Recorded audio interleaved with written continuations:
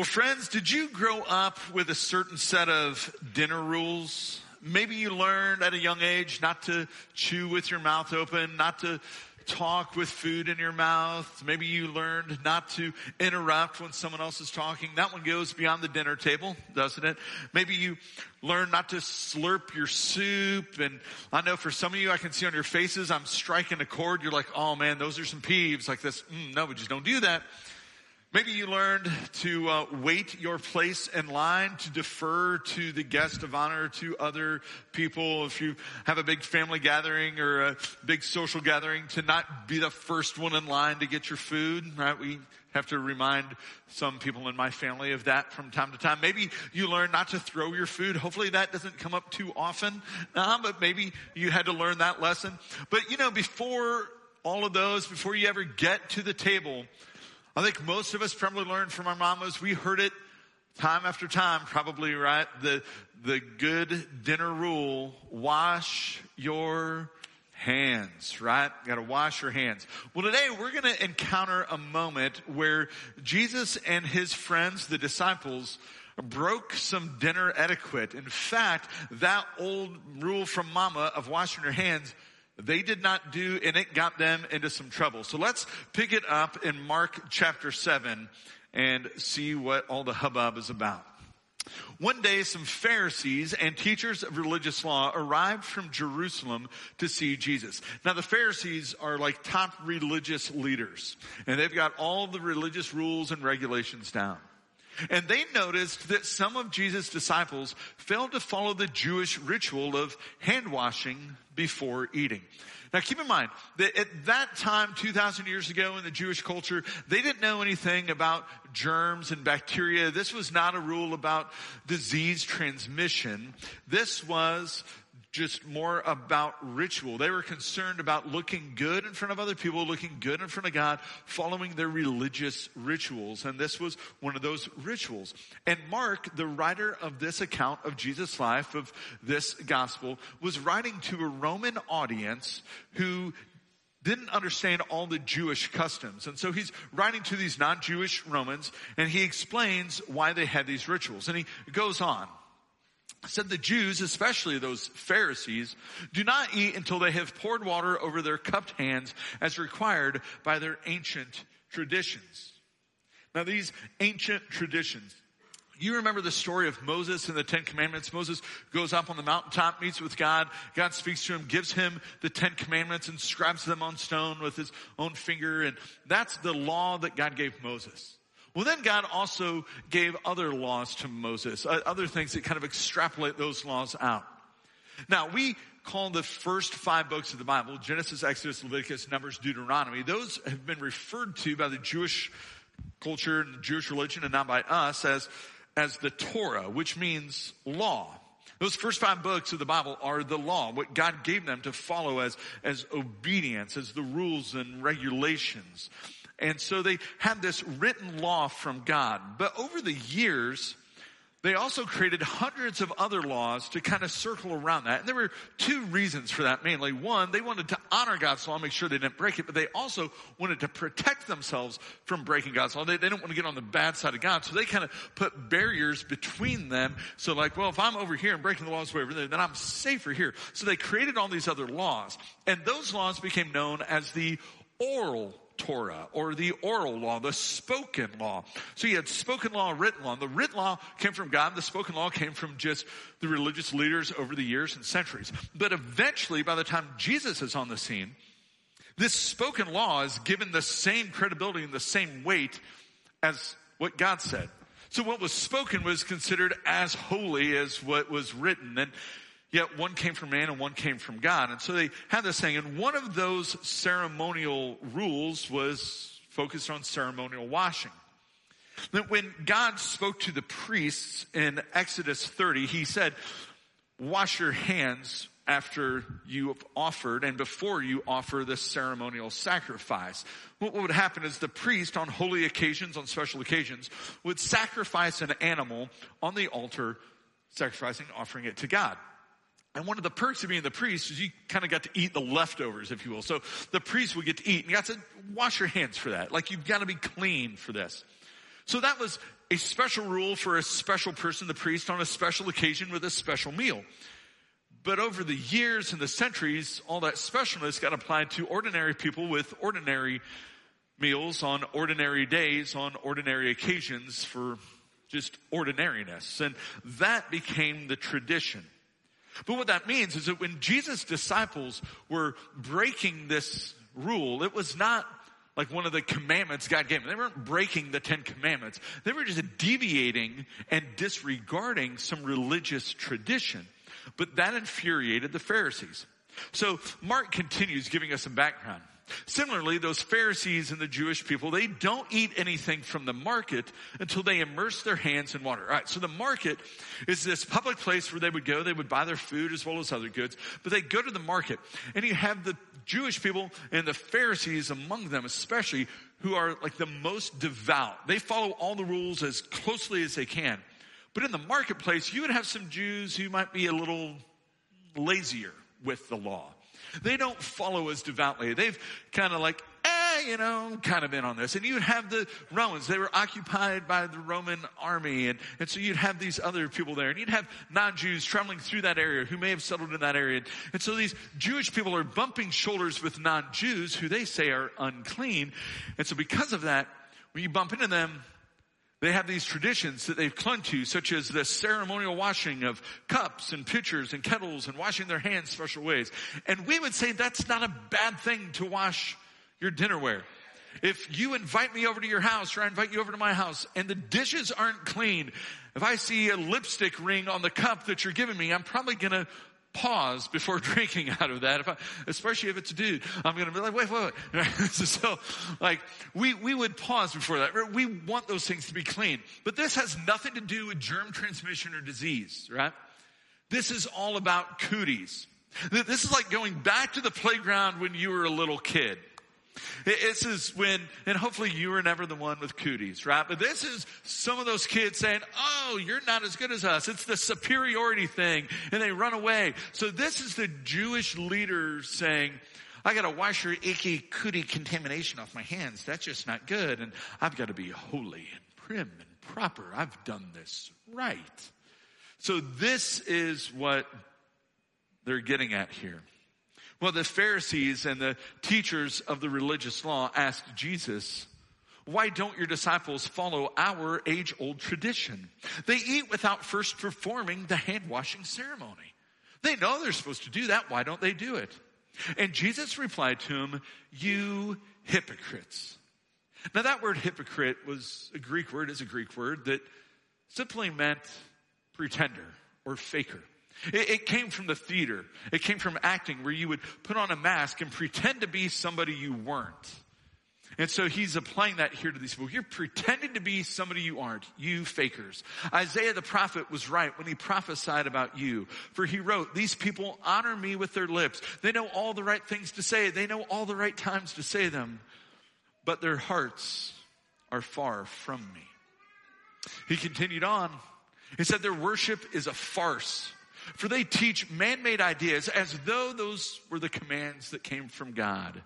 For you ignore God's law and you substitute your own tradition in its place.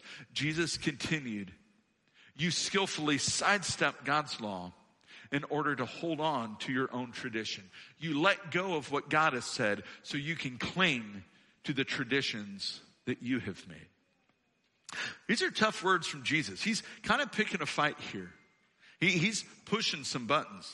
Now, Jesus is not saying that all tradition is bad, that we should blanketly throw out all tradition, that tradition is no good. That's not at all what he's saying. But he is saying that the idea of following some traditions is not what makes us good or holy. That simply abiding by the way we've done things and following tradition can't make you clean in God's sight. It doesn't work that way. In fact, I think Jesus would even go on to say, and we can read this into the text, that if we're not careful, our traditions over time can become a hindrance to us. They can be problematic for us and more problematic than helpful down the road if we're not careful. Here's a distinction that has been helpful for me over the years as I've followed Jesus, and it might be helpful for you as well.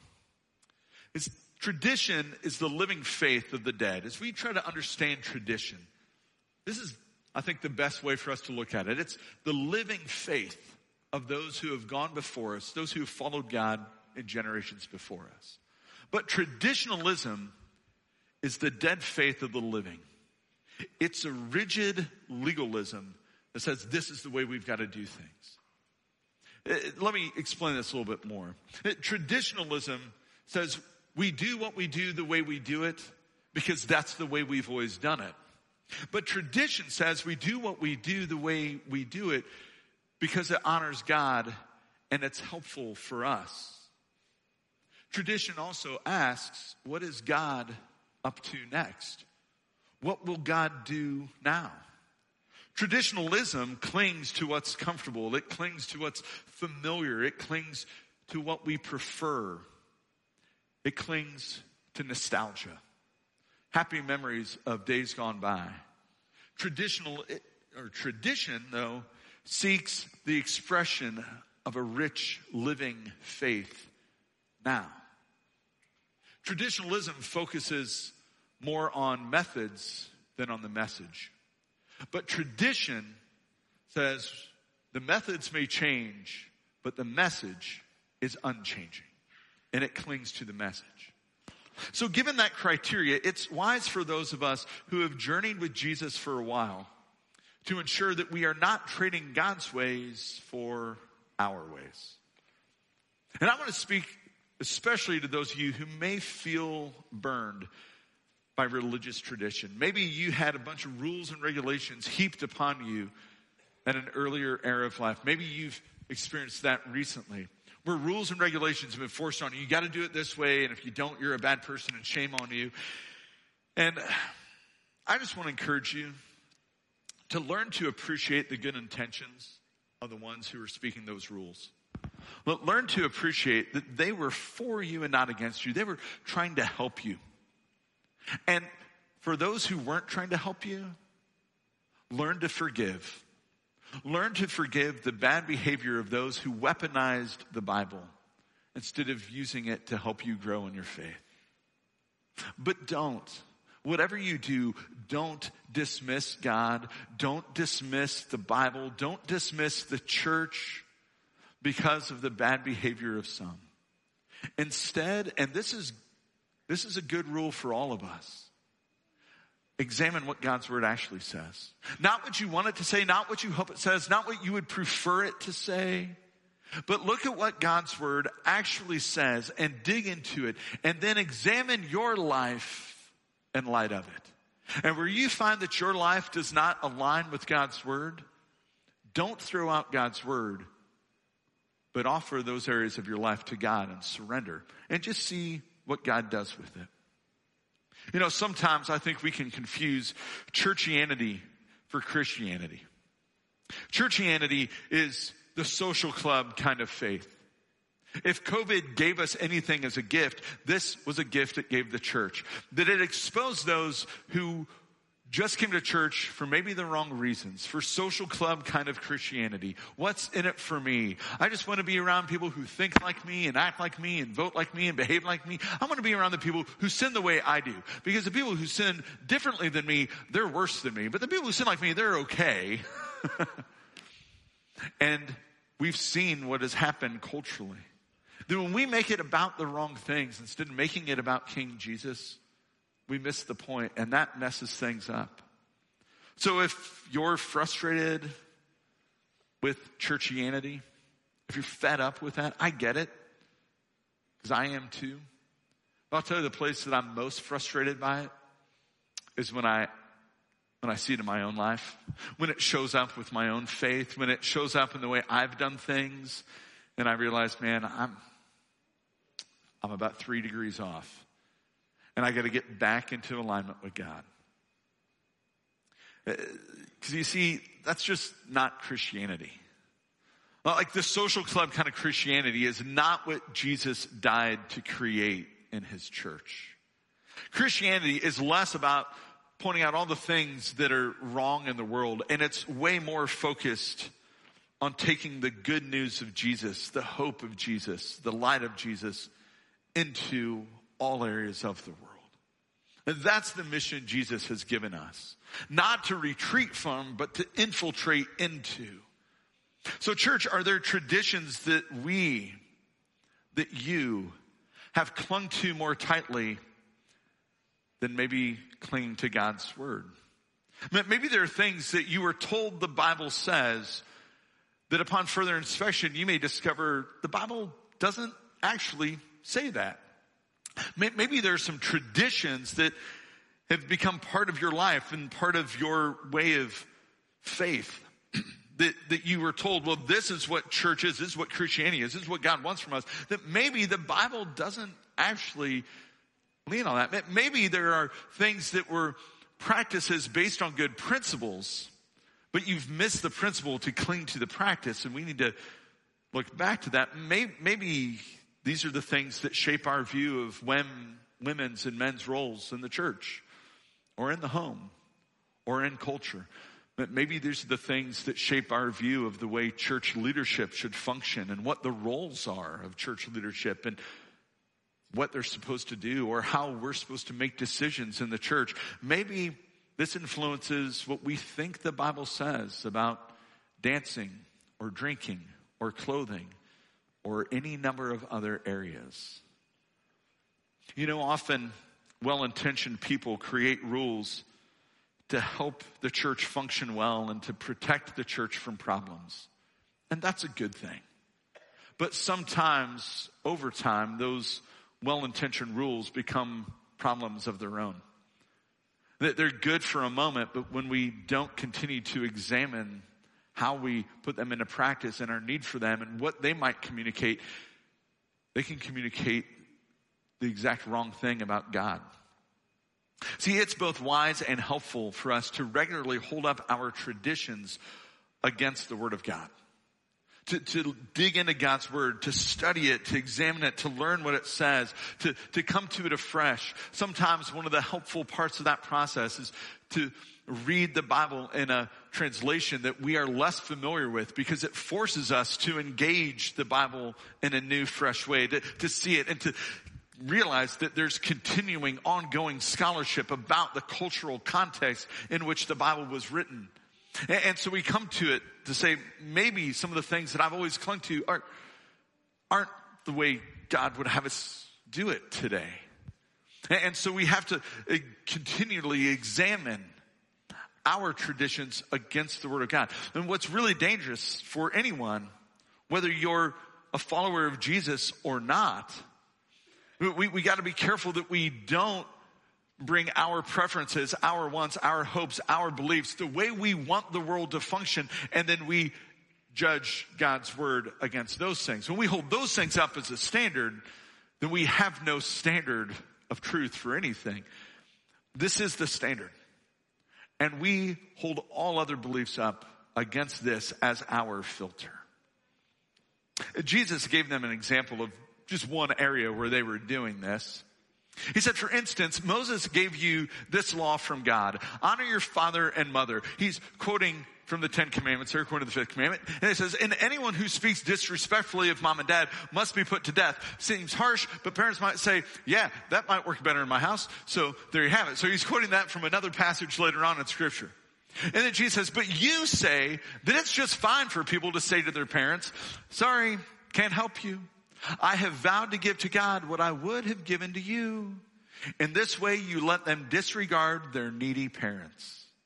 And so you cancel the word of God in order to hand down your own tradition. And this is only one example among many, many, many others. What Jesus is referring to here is part of the spoken law of Corban. It was a tradition they had created along the way. And Corban just meant dedicated to God. That's what that Hebrew word means. It's something that's dedicated to God. But the tradition attached to that was saying, if I own something, I can look really good in the sight of other people by saying, well, I've dedicated that thing to God. I take all of my possessions, all of what I have, and I say, that is all now Corban. What that means is, God, this is yours, and I just get to use it while I'm here. What it actually meant was, I get to use everything, and God, I'm going to give you the leftovers, but it's going to make me look good in the eyes of other people. I get to look really religious in saying this. And it's kind of like if you have a family trust. You put the house in the trust, the cars in the trust, all the money goes in the trust, all the things you own go into the family trust. And you don't actually own those things anymore. The trust owns them, but you get to use them while you're around. But when you're gone, they go into the trust, and the trust gives it away. Well, Corbin is, instead of family trust, it's just all given to God. So when you're gone, then God owns it. It's given to God in whatever way. Now, at that time in history, keep in mind, there was nothing to take care of the older population. There was no Social Security, Medicare. There were no 401ks or 403bs. There was no retirement plan. There was no pensions. There was nothing like that. There was simply family, and family does for family. So the tradition was that children would take care of their parents as they age. The parents take care of the kids all along. Then they kind of have this mutual, we're taking care of each other. A lot of times they would even live in the same home or in the same community. But then as the parents would age and they would get sick and they would get needy or they were not able to continue their work or whatever it might be, then the kids would take care of the parents. And so they would share with the parents. But Corbin gave them this out to say, well, what we would have done for you, we gave to God. We can't give it to you. That's like stealing from God. Sorry, mommy. Sorry, daddy.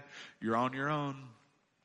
It was a really sneaky way to avoid responsibility. It was a really shady, suspect way to get out of the responsibility. So Jesus called on the crowd to come and hear. Said, all of you listen and do your best to understand this. It's not what goes into your body that defiles you. You are defiled by what comes from your heart. Well, then Jesus went into a house to get away from the crowd, to get some downtime with his buddies, the disciples. And the disciples asked him what he meant by the parable he had just used. So Jesus looks at him and is like, are you that dense? Really? Guys, again, you just don't get this? What's wrong with you? It's like, all right, here we go. Can't you see that the food you put into your body cannot defile you? Food doesn't go into your heart. It only passes through the stomach and then goes into the sewer. That's a really kind and sanitized translation of what Jesus says. Sometimes we over-sanitize the Bible and we miss the emphasis that the words actually give us. This is poopy talk, okay? And by saying this, Jesus declared that every kind of food is acceptable in God's eyes. Praise God. Because if you read the Old Testament law, we don't get bacon or lobster. So thank you, Jesus. And he's setting the stage that the Jewish religious kosher rules will no longer hinder the spread of God's love to other people. We see that playing out in the book of Acts. Another message, another time. So Jesus added, it's what comes from inside that defiles you. For from within, out of a person's heart, come evil thoughts, sexual immorality, theft, murder, adultery, greed, wickedness, deceit, lustful desires, envy, slander, pride, and foolishness, and the list goes on and on and on and on and on, right? We get that. All these vile things come from within. They are what defile you. I have a friend who's a gastroenterologist, an intestinal surgeon, if you will. And oftentimes in his line of work, he asks his patients for stool samples. And we're not talking the kind of stool you sit on. We're talking about what comes out of the part of your body that sits on that stool, right? So he's asking for that. And he often will joke with me that you can tell a lot about a person by what comes out of the person. That you can tell a lot about their lifestyle habits, what they eat, how sedentary their lifestyle is, how they grill their food. I mean, he's like, you can tell a lot about a person by what comes out of them. Now, spiritually speaking, what comes out of your bowels does not make you clean or unclean in the sight of God. Those things matter for your health. Pay attention to that. But spiritually speaking, it's what comes from a person's heart that makes them clean or unclean. What comes from the heart overflows through our mouths and through our hands and in our behaviors. Jesus is drawing distinction between the kinds of things that come into our bodies. He said it's not eating kosher that saves us. The Pharisees said what you do on the outside makes you a good person. You put on the act, you put on the display, and you fake it, and you act well. That will make you holy. If you behave the right way, then you're good with God and others. And Jesus says, no. You can't just do that. Because what's inside is what matters. Transformation and goodness and holiness are birthed from the inside out. Now, he's not saying that what we do with our bodies doesn't matter. Jesus makes it pretty clear that those things do matter. That whole list he gives us, anger and murder and theft and all and on. I mean, those are doing things we do with our bodies and do with our mouths and things we say. He says that matters, but those matter because it's the overflow. See, Christianity is not just be good and stay out of trouble. Christianity is not just change your behavior and you'll be okay. It just doesn't work that way. And that is unsustainable for a lifetime. Christianity is not just, well, put on the good religious act. And sometimes we miss that, don't we? Like, we need to hear that from Jesus. Because you stand in our lobby on a typical Sunday and just ask people how you're doing. How are you doing? Good. Oh, I'm good. And way too many people will say good. And here's what just blows me away is that I read the prayer request that says, but there are so many things that are not good in our lives. Hold up. Now we don't want to be people of complaining who are like, well, I'm doing really terrible. No, we want to acknowledge that even when life is not at its best, the God we serve is still good and good to us. But it's okay to be honest. It's okay to say, man, I got some messy areas in my life. It's okay to admit once in a while, oh, we're doing good, like our faith is not in jeopardy. But the missus and I, we were at it on the way in today because we don't like each other's driving styles, right? Like anybody ever been there? I mean, I'm just going to tell you, there's a reason that I drive to church separately now from my family on most Sundays. Because the preacher just doesn't need commentary on the way in. Like it never feeds my soul in the right way, right? We can acknowledge that. Like that's okay. We are all broken people who are still in process of being made whole and being made holy by the work of a holy God working in us through his Spirit, transforming us from the inside out. Let's just acknowledge that we're all in process. Nobody's perfect. So let's drop the facade and be real. Now, I'm not suggesting that next Sunday when you come into church, like, hey, how you doing? You lead off with the worst sin imaginable that week. Well, this week I thought about killing my neighbor. It's probably not where we go, right? But we can be a little more honest and transparent. We don't have it all together. And Christianity never says we do. Like Christianity is not pretend that it's all good. Christianity says come and die and be born again in the likeness of Jesus. Acknowledge that Jesus is king and you've been in rebellion to him, so you surrender to him and you offer all areas of life to him and let him transform you in those areas. And when you find areas, as you continually will, that are out of alignment with God, you surrender that, you kill that old way of living, and you let Jesus breathe new life into that area of your life. That's Christianity. It's being made new in the likeness of God. In the Old Testament, God would often speak through his messengers. We call them prophets. One of those was Ezekiel.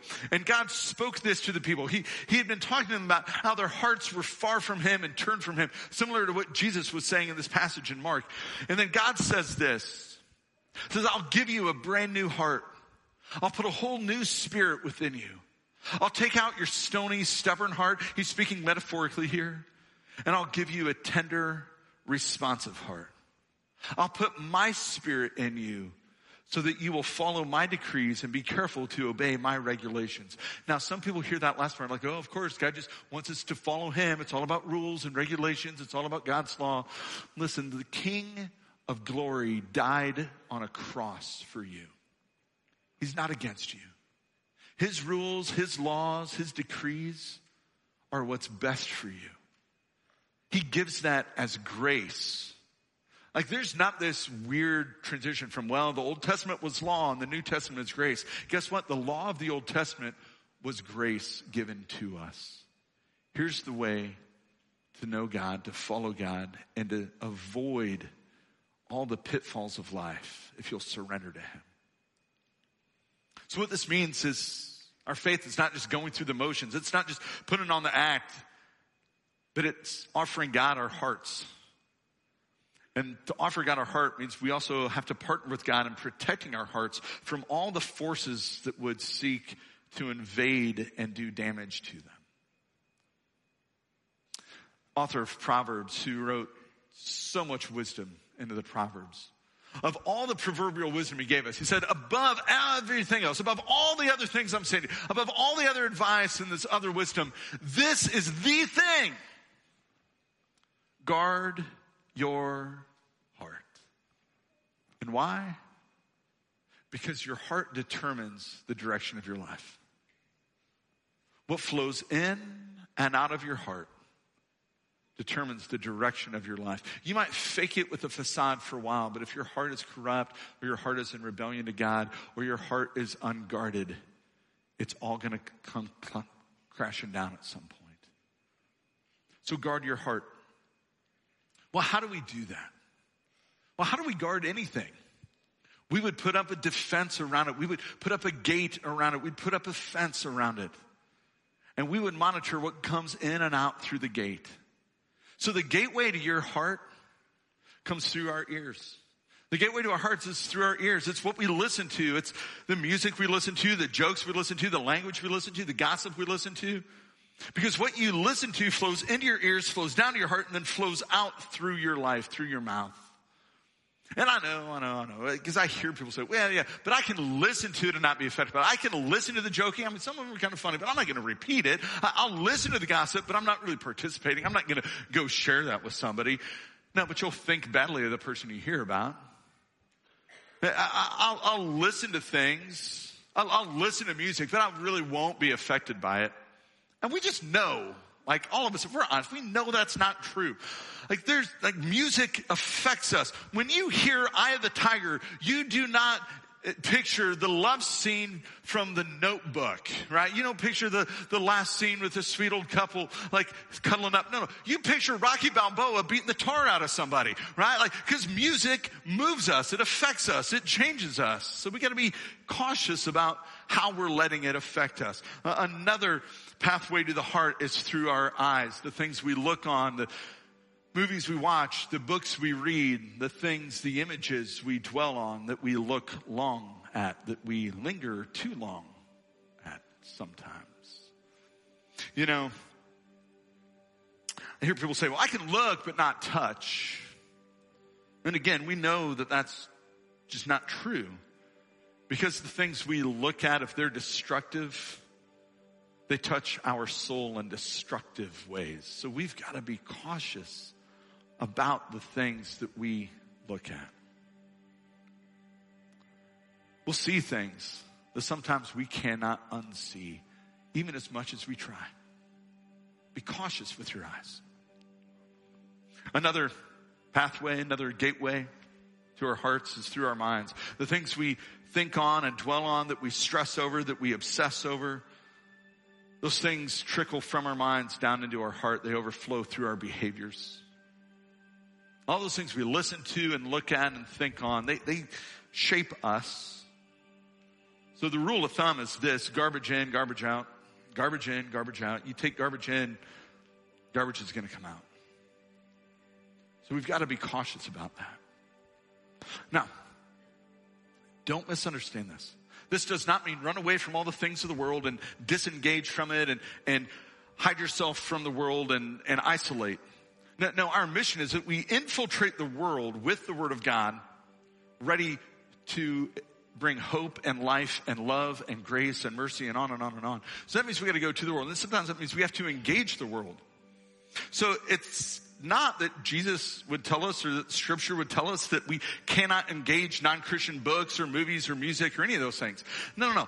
But it is unwise. In fact, it is ridiculously dangerous to disengage our minds when we engage with the world. Don't turn your mind off when you're tuning in to any of those other things. I get how sometimes we think we just need to veg. I just need to chill, we veg. And sometimes we'll listen to music while we're vegging, or we'll watch movies while we're vegging. And the problem with that is, if you take veggies and you leave them out on the counter, what happens to those things after a while? They rot. It happens with fruit. You get fruit flies. With veggies, I don't know if they're veggie flies, just flies come, right? They smell bad. It's nasty. It rots. When you just veg out on the things of this world, it rots your soul. It'll rot your soul. So we've got to be cautious. Now, this doesn't mean don't engage those things. It means Don't engage those things mindlessly, but instead develop a biblical worldview and filter everything you encounter through the lens of Scripture. Take tradition, filter it through Scripture. Take whatever you're seeing in the world, filter it through Scripture. Developing a biblical worldview is how we prepare ourselves to engage with the world around us. This is why you got one of these today, the fall schedule. Everything that we offer here, every class, every gathering, every grouping, this is why we're so big on small groups. This is why we're big on what we teach on Sundays, because all of that is designed to help us collectively develop a biblical worldview, to have a filter for how we deal with the things we encounter, to approach those things from a godly perspective. So this doesn't mean don't engage with the things of the world. It means that as you engage with them, look at where they bear the mark of the Creator. Because God's thumbprint is on the entirety of His creation. That means God's thumbprint is on the entirety of every creative activity. Sometimes it's really dim, right? The light of God has been really dim. You got to search for it a little bit. But God's thumbprint is on everything. So look for it there and engage with people. Find the common ground to engage with other people on those things. Look for the ways to use those things to point people back to Jesus, to point people back to their Creator, not just to point out what's wrong and what they've done bad and what's wrong with all that stuff. This is why we do at the movies at times here at this church. It's because we can take a movie that most often actors and directors haven't given any thought to God on, but they've made this movie, and we see the thread of our Creator in it. Does the movie have a war sequence? Guess what? The Lord is a warrior. The Lord is His name. That is Exodus.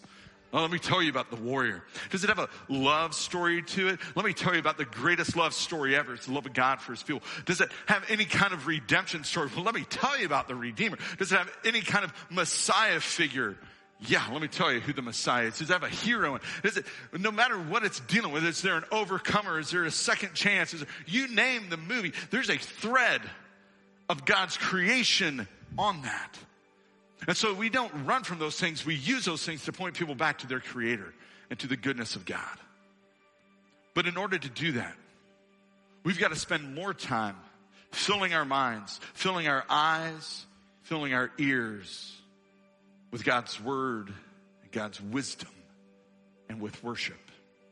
So here in just a moment, we're going to do that. Here in just a moment, Jonathan and the team are going to come back out. They're going to lead us in a song where we will stand and we will praise God and we will think and see and hear the worship of God's people. And we will fill ourselves with that. We'll let that invade our hearts. But before we do that, I don't want us to move too quickly from where we've been. I think it's healthy for us to pause, to have some moment of silence and reflect upon who God is and what He's done. When you came in today, you received communion cup. For those of you joining us online, you can take what you've prepared, bread, juice, what you have available. And I encourage you to go ahead and open up the bottom, hold the bread in your hand. See, Jesus and His disciples got in trouble because they didn't wash their hands before dinner. Friends, this is the greatest meal we've ever been invited to be part of. See, this bread represents the body of Jesus. The cup represents the blood of Jesus, sacrificed for us, for you, for the forgiveness of your sins on the cross. It's the blood of Jesus that washes us clean. There's no scrubbing you can do. There's no hand washing you can do that'll make you clean on the side of God like that. Only the blood of Jesus washes us clean. There's no other way. You can't be good enough. You can't behave well enough. We're only made clean by being washed clean by the sacrificed blood of Jesus. And when we acknowledge that, we surrender to that. We say, Jesus, you are my rescuer and you are my king. Then we're invited to join Him at the table. And this communion moment that we have is a simple foreshadowing of the feast that awaits us in glory in paradise, where Jesus is right now setting the table for you to join him there. Giving you a special personal invitation to join him at his heavenly forever feast. So to make sure that our hearts are right with him, let's do as the psalmist has said. Search me, O God, and know my heart. Test me and know my anxious thoughts. Point out anything in me that offends you. And lead me, God, along the path of your everlasting life.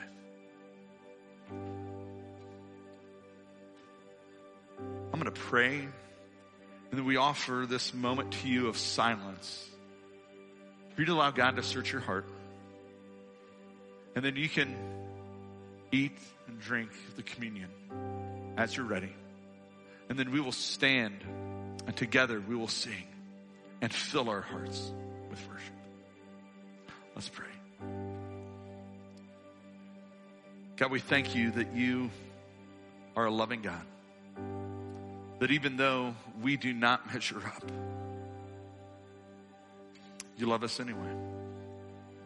God, we thank you that you have gone before us, that your blood washes over us, that we don't have to worry about how good we are, how good we perform, about all the rules and regulations. We simply surrender to you. And God, in this moment, we acknowledge that we don't even do a very good job of that. So God, search us and tell us of the ways that we have clinged to empty tradition and just ritualistic religion instead of clinging to you. Expose that to us, God. Show us the ways that we have allowed all the things of this world to infiltrate our hearts, to corrupt us and do damage when we should be guarding them and offering them to you. And God, give us the courage to once again surrender to you, to follow you. God, meet us here in the silence.